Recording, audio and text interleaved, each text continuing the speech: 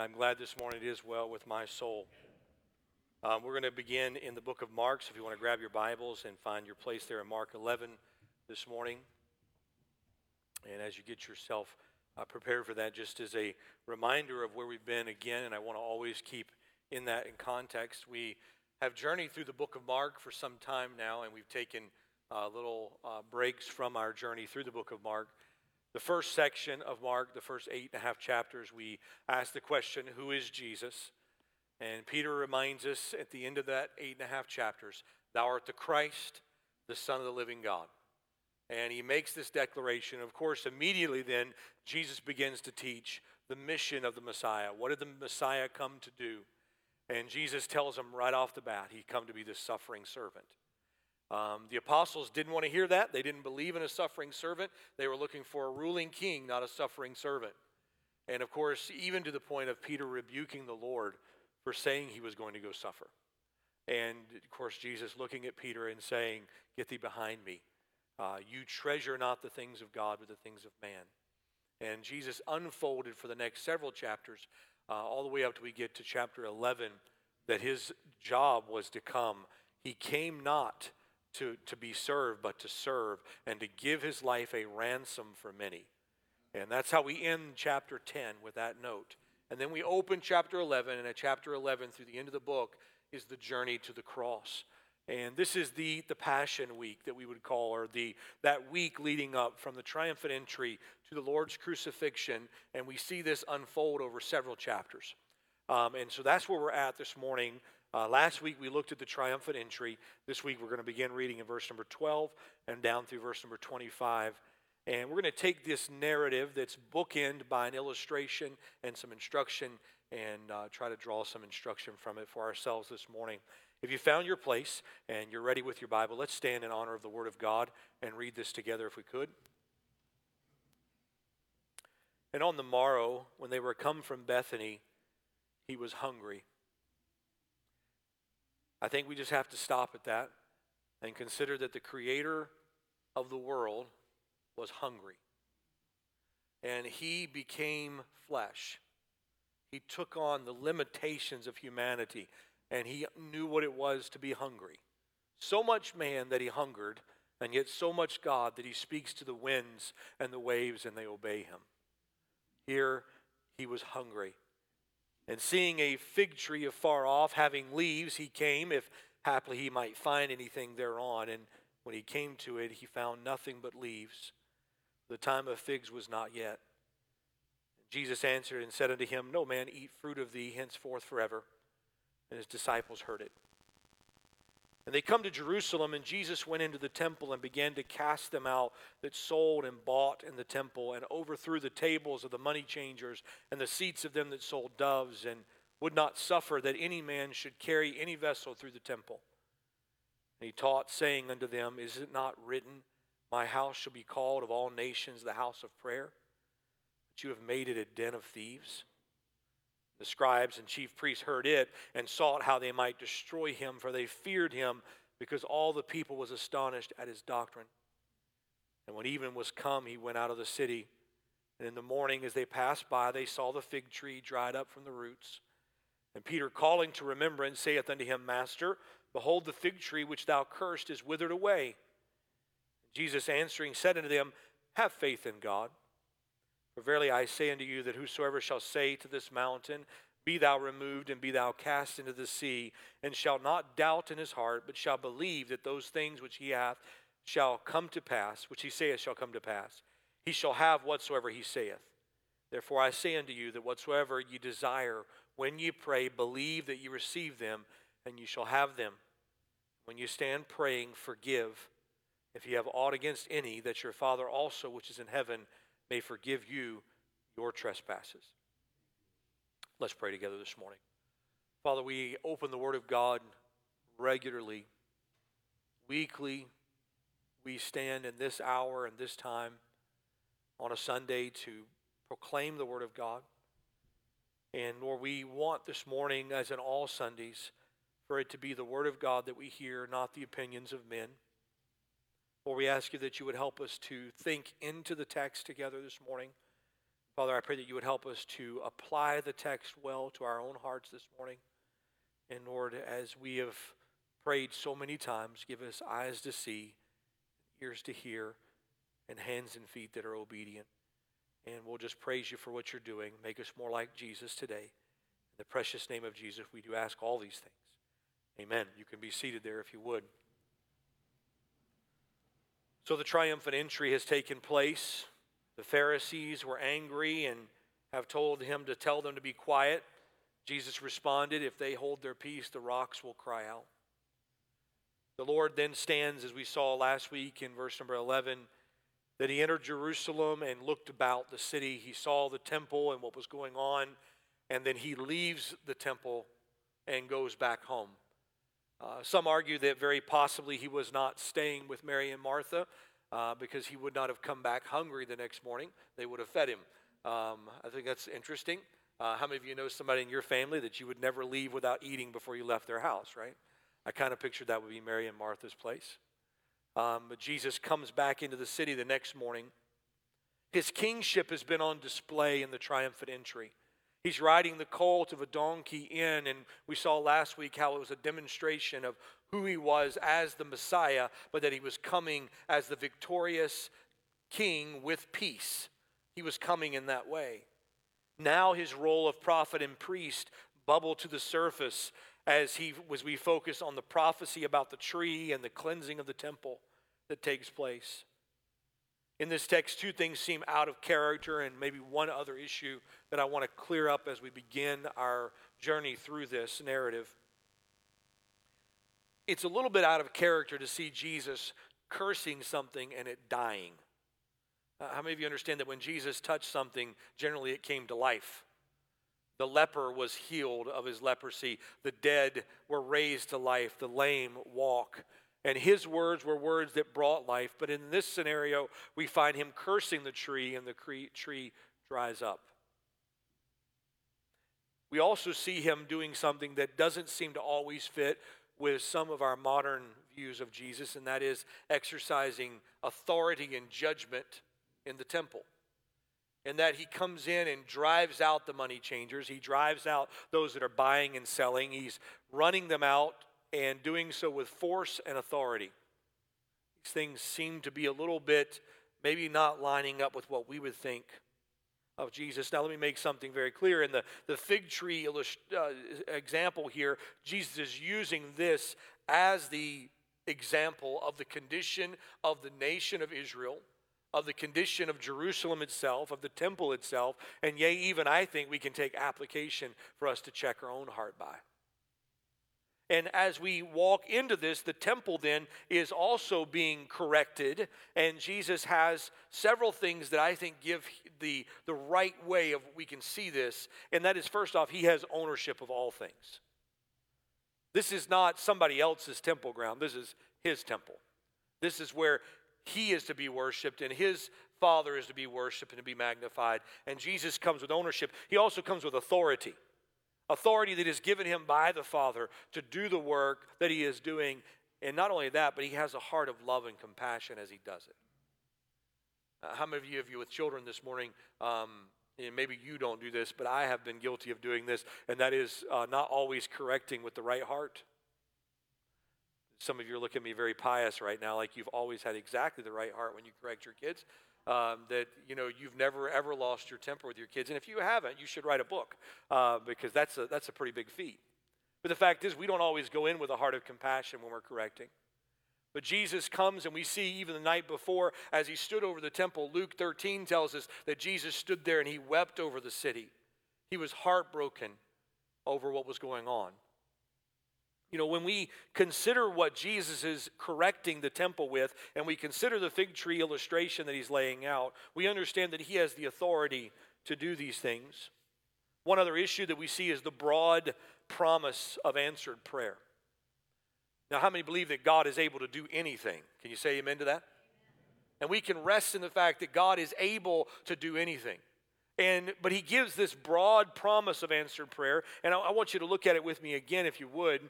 And Jesus, in verse number 23, he's responding to Peter's shock over the tree. He said, verily I say unto you that whosoever shall say unto this mountain, be thou removed and be cast into the sea, and shall not doubt in his heart, but shall believe those things which he saith shall come to pass, he shall have whatsoever he saith. Now that's a pretty broad promise. If you say to a mountain and you believe it, you can cast this mountain into the sea. Well, the first thing we see about this is a Jewish idiom that refers to something that is impossible. And Jesus is saying, I believe you can ask for the impossible, and the impossible can be done. If we would come asking in faith and not doubting. And so he's not prescribing to us that we should go about moving mountains around. He's saying that you should ask for the impossible and do so boldly. It refers to this idiom of doing the impossible. We might say, when we talk about what is impossible, you might say, well, I'll do that when pigs fly, right? And we're using a way of describing what is impossible. It's not going to happen. And here Jesus is using that same kind of term. Now, as a side note, I think if today we lived in 2021, if we wanted a mountain moved, we wouldn't stop to pray about it. We would just hire somebody with a bulldozer and get to moving it.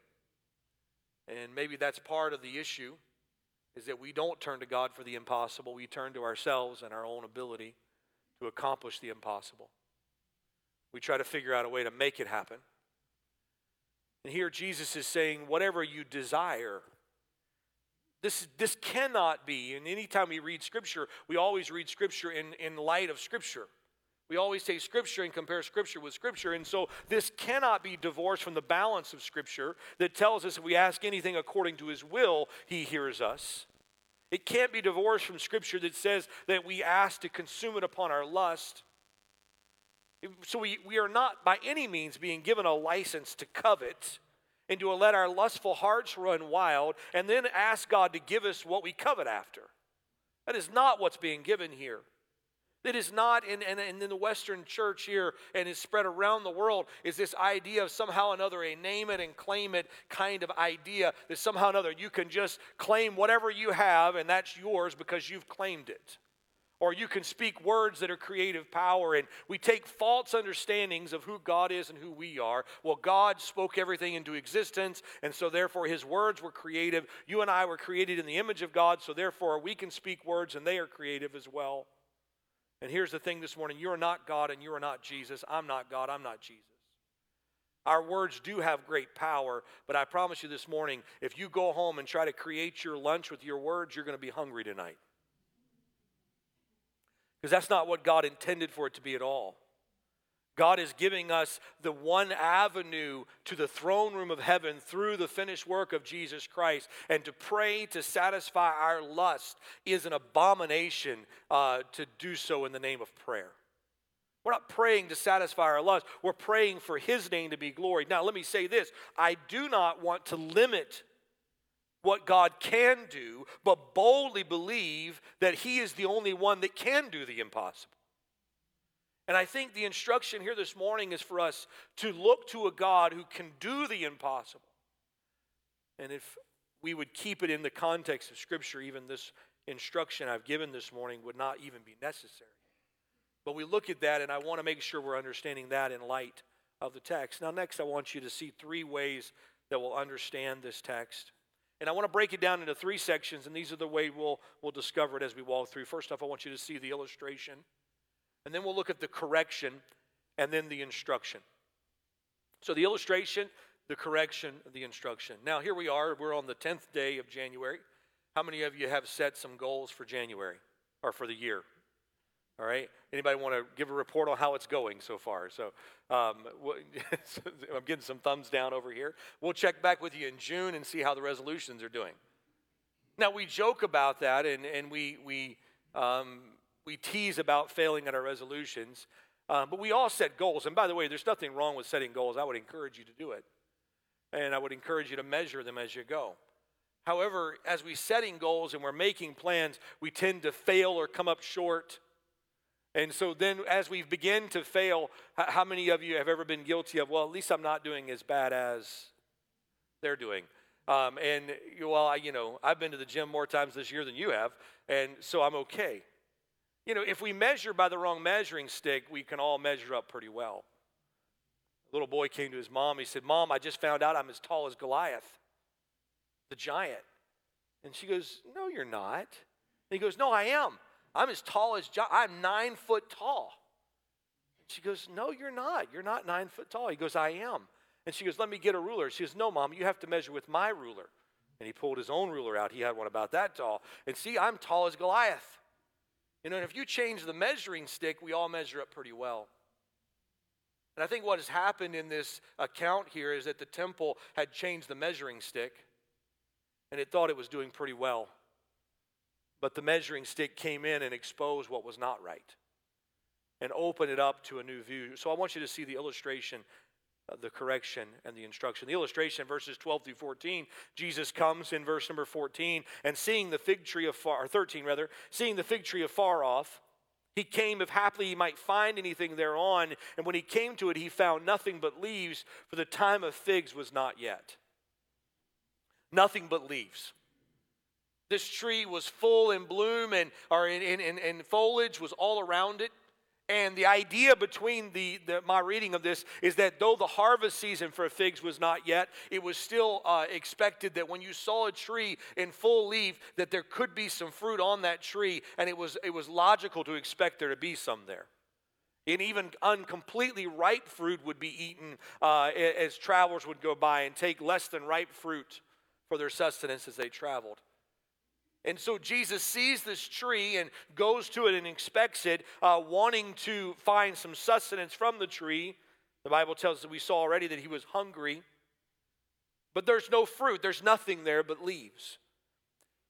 It's a tree that has all the appearances of fruit bearing, but no fruit. No doubt the thought of the parable of the fig tree in Luke 13 comes to the mind of the apostles as they think back.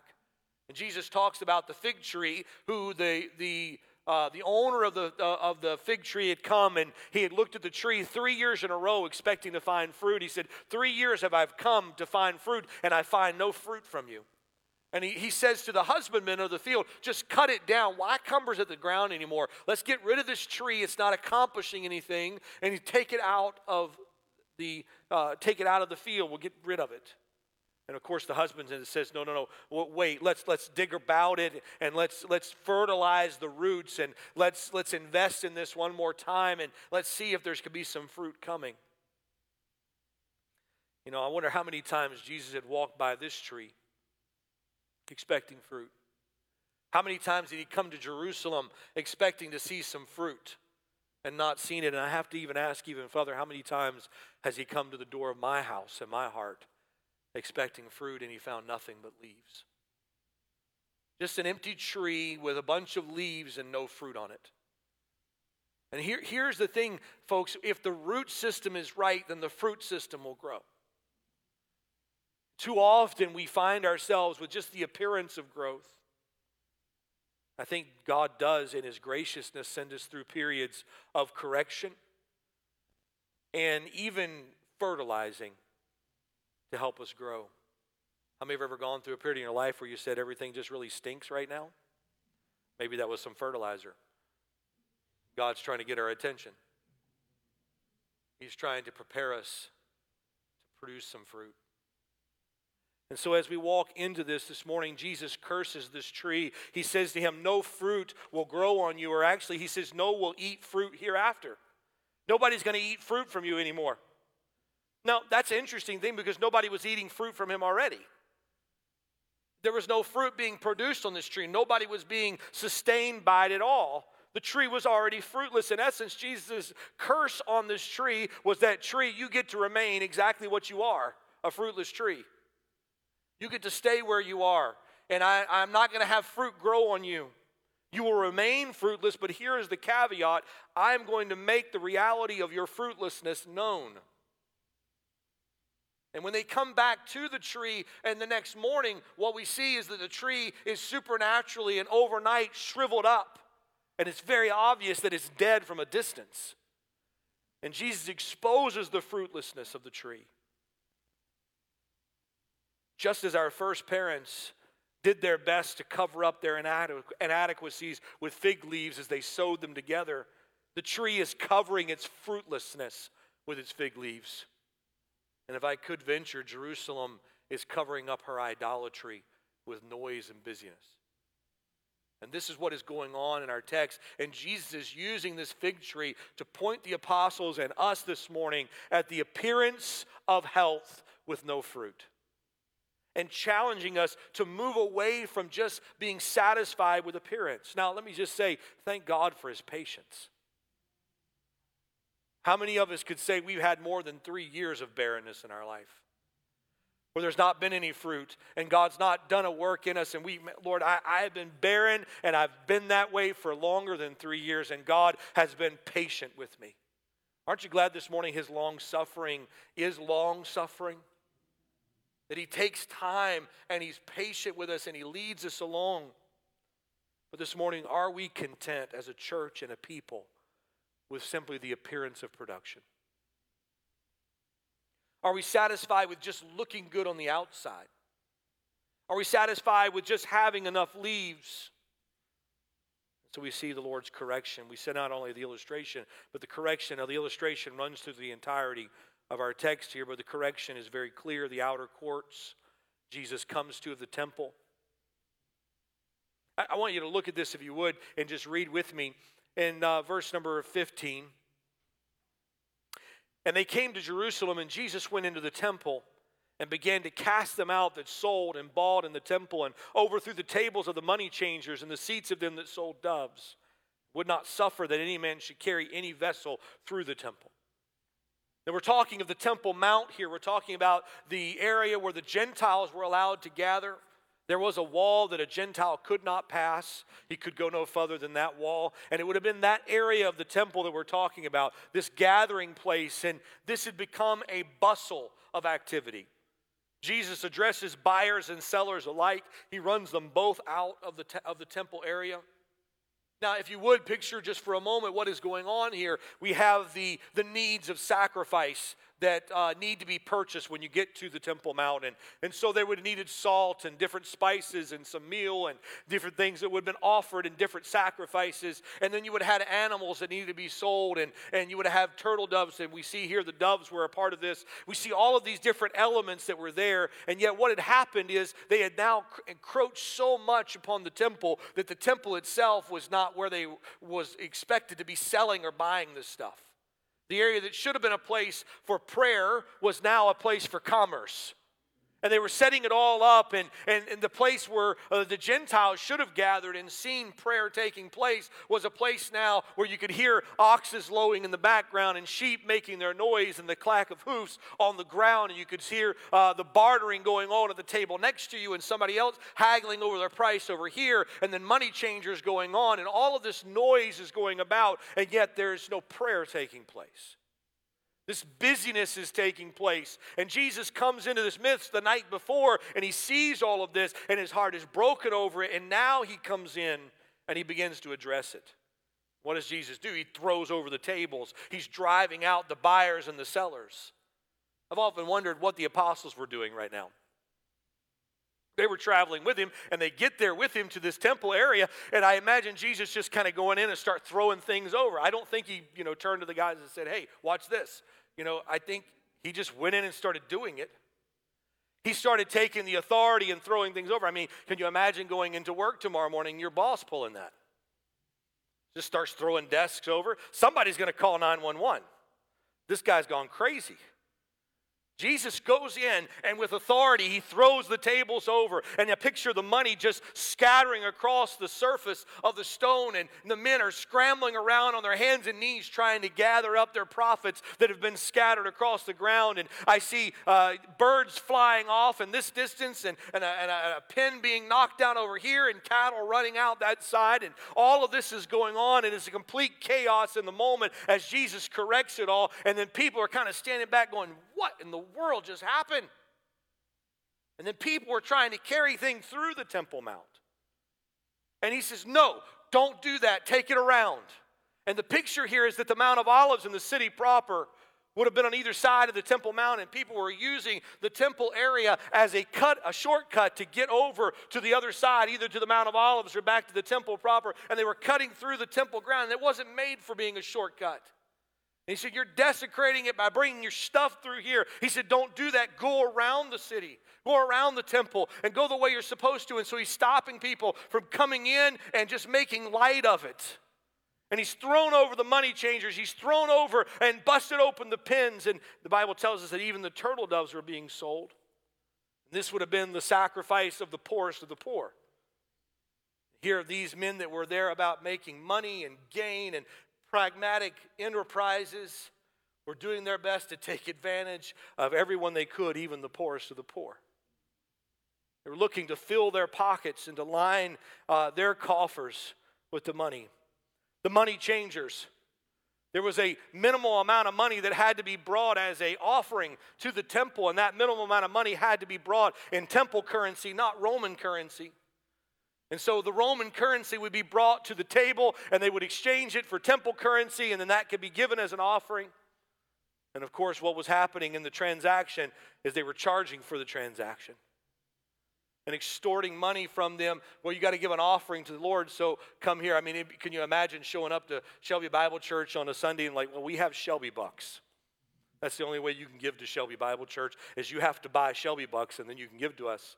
But as you buy the Shelby bucks, there is an upcharge on the Shelby bucks. And we joke about it, we laugh at that, but that's exactly what's taking place. They're coming there looking to make their dollar off of every opportunity they can, pulling to themselves and heaping to themselves. Jesus' rebuke, look what he says here.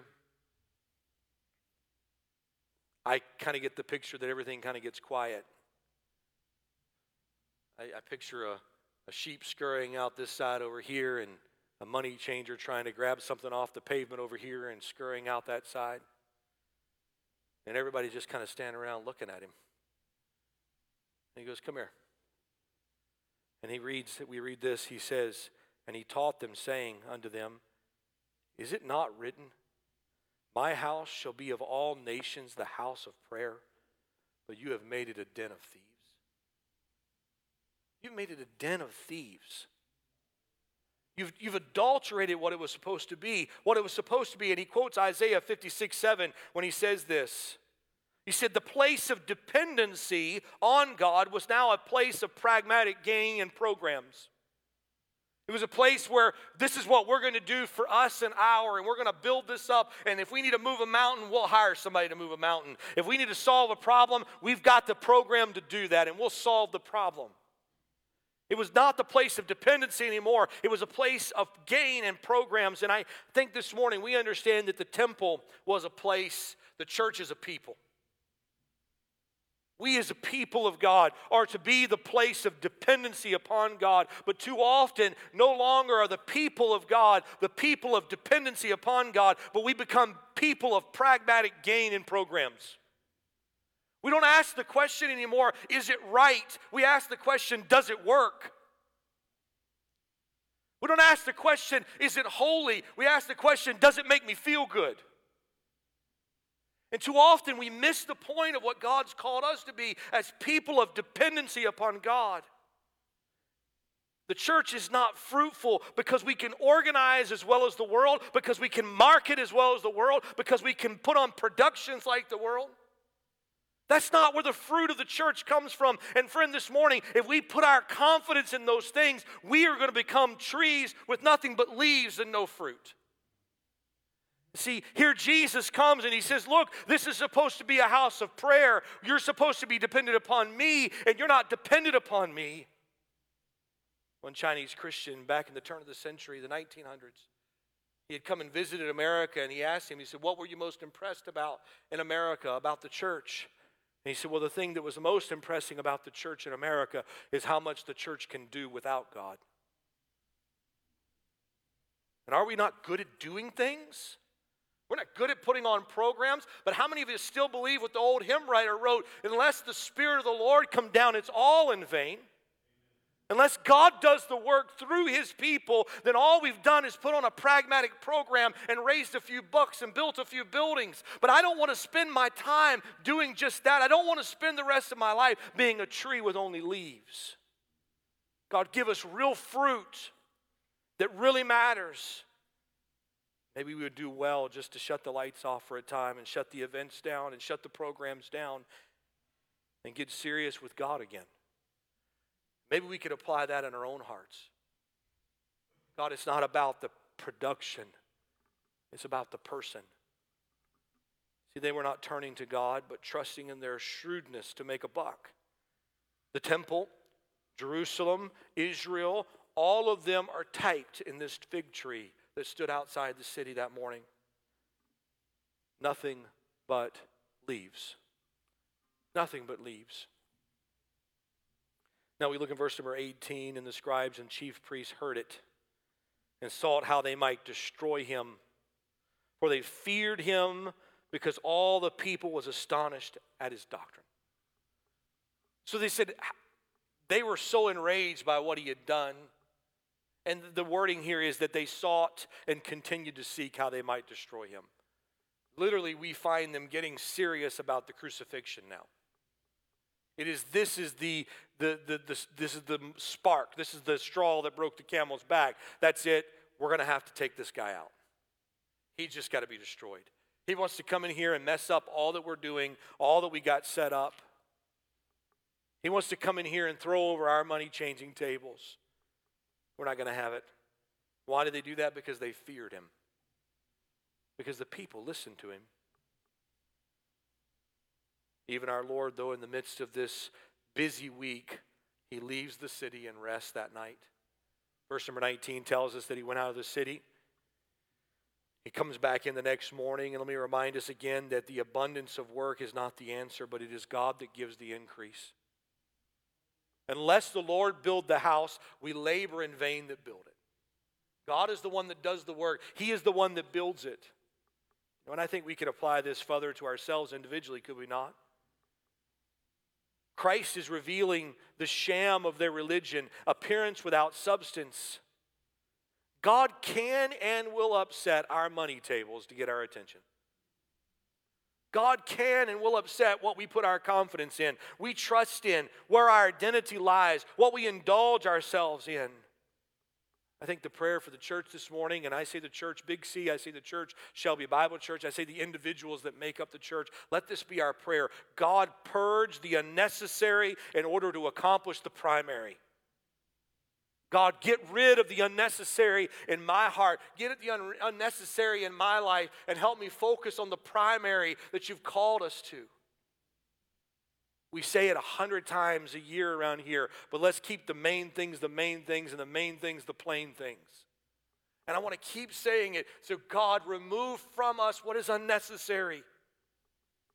You see, the tree covered its barrenness with leaves.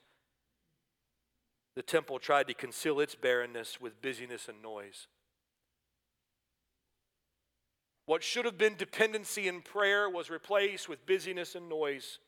And this morning I would say if noise and appearance are equal to fruit in prayer, then the American church is okay. But noise is not prayer, leaves are not fruit, and busyness is not faith. It never has been and never will be. And so this morning we see not only the illustration and the correction, but we see finally the instruction. The tree's dead. Peter's shocked by it. He comes back into the city the next morning and he's like, this tree is shriveled up from the ground. Now, I'm always amazed how the Lord Jesus can do the miraculous and he can do amazing things, and we're still shocked when he does it again. It's like we don't believe that he will do it again. I mean, Peter has witnessed him raise the dead. Peter has witnessed him touch a leprous man. He saw him. Peter walked on water with the Lord. And now he sees the tree that's dead. And I told the first hour, I said, look, I've been known to kill a plant in one night myself. I can't handle plants very well at all. And to my wife's chagrin, I destroy them pretty easily. All you have to have is a riding mower and not know where they're planted. And just, they're done. The reality is, that's not what we see, though, either. We see a miraculous drying up from the roots of this tree, where it is clearly dried from the ground up. They see this, and what is Jesus' solution? Jesus turns to them. He doesn't address the tree. He addressed the disciples, and he says to them, and I want you to see it in the text in verse number 22, and Jesus answering saith unto them, have faith in God. Have faith in God. He said, this is where I want you to put your confidence. He said, I want you to rest your confidence and faith in God. He said, yes, it's a dried up system over there. Put your faith in God. Yes, there's corruption. Put your faith in God. Put your faith in God. And the idea here is to be constantly having faith in God, to be constantly resting in Him, not in systems, not in religion, not in nationalism, not in power, not in strong men. And let me just say this morning, as your pastor this morning, I want to make it extremely clear. I think you ought to stand and operate according to your conscience in the nation we live in. But church, we have to take our confidence out of politics. We have got to put our confidence in the Lord Jesus Christ. We can no longer look to strong men to solve problems that only God can solve through the gospel. I challenge us this morning to stand on that. Have faith in God. We pray in line with God's will. Never a display of our power and what we've accomplished, but all for His glory, not for our indulgences. But we go to God asking for the impossible. And I tell you, friend, when I see things that God's going to do, and I think of things that I want God to do, let us ask for the impossible. Because, friend, I don't know your neighbor, but I pray that my neighbors would come to know Jesus Christ as their Savior. And when I pray for that, I consider it in my mind, and I think, that seems so impossible. But I want to say, God, take that mountain and cast it into the sea. Take that mountain of unbelief and throw it away. God, take the unbelief of our neighborhood and throw it in the sea. And God, give us a fruitful ministry of seeing people come to know God. Of asking God to do what we think is impossible. God, restore that relationship that's broken. Too often we're praying for our indulgences, and I think too often we don't pray. There are many in here on different levels of your approach to systematic theology, and I love to study theology in any way, and I'll talk to you about it for hours and hours. And how many of you believe this morning that God is in control of everything? We can say that, right? I believe God's a sovereign God. I believe He is in control, and nothing's catching Him by surprise. God didn't wake up this morning and check the news to see what was happening. God is in control. But I think if we're not careful, we can look at prayer and then look at the fact that God is in control, and we can say, what's the point? Here's the point. God called us to pray. And here's what I believe. I believe with all of my heart that God is in control, and I do not want to let some systematic way of thinking about Scripture rob me of faith in God and the promises of Scripture that call me to pray. God answers prayer according to His will and in response of our prayers. And He says to me, call unto me, and I will answer thee, and show thee great and mighty things that thou knowest not. And so let us make sure that we obey and pray. Because God is moved by prayer. Pastor, do you understand that? I don't. But explain the Trinity to me, and when you get that explained, then we'll talk about this one. But what I do understand is that I'm called to pray. You're called to pray. So let us not ever get to the place that we think somehow or another prayer is something that should be put on the back burner. But prayer is what we're called to do. Have faith in God and demonstrate it by pouring our hearts out in prayer. And so as we approach the end of this, prayer believing that God can and does the impossible. I still believe today that God heals in answer to prayer. I believe that God does works of changing hearts in answer to prayer. I believe that God raises up churches to life in answer to prayer. I believe God restores broken relationships in answer to prayer. I think God does that in answer to prayer. Let us pray believing that God can and God does. Let me say this, pray and pray on. Don't stop praying. Make prayer a part of your daily routine. Make it part of your every morning. Here's the wonderful thing about prayer and the most dangerous thing about prayer. The most wonderful thing about prayer is I can pray anywhere at any time. And the most dangerous thing about prayer is I can pray anywhere at any time. Because something you can do at any time usually gets done at no time. We have to be intentional about calling out to Him. Anywhere you are, on their way to school, On your way to log in for school, at home, pray. On your way to work, pray. At home before you go to bed, pray. Making prayer a priority. Pray without holding back. You say, Pastor, how do I know that we're having faith in God? How do I know that I can check my heart this morning and make sure that things are lined up right? See, when we see this call to have faith in God, he ends it with, and forgive. Literally what he's saying is, love the Lord thy God with all thy heart, thy soul, and mind. Love your neighbor as yourself. And when you do these things, you'll pray in the right way. These two things are in view here. They're set there together. And here's an evidence that I do not have my heart dependent upon God. When I hold unforgiveness toward a brother or sister. And he immediately runs to that. And I challenge you to do a study of Jesus talking about prayer and see how many times he refers to forgiving. Laying it down, letting it go. It's kind of like the dash on your car. If the unforgiveness light is flashing, then you can rest assured that under the hood, there's no faith in God. And when there's no faith in God, we need to say, Pastor, what am I going to do about that? Faith cometh by hearing, and hearing by the word of God.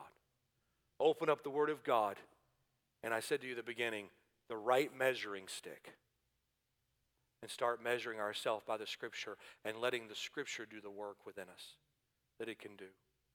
We lay it aside, have faith in God, set aside our appearances this morning, and have faith in God. Would you pray with me this morning?